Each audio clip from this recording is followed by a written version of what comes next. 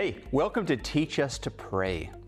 In Luke chapter 11, the disciples came to Jesus and they asked just that, Lord, teach us to pray.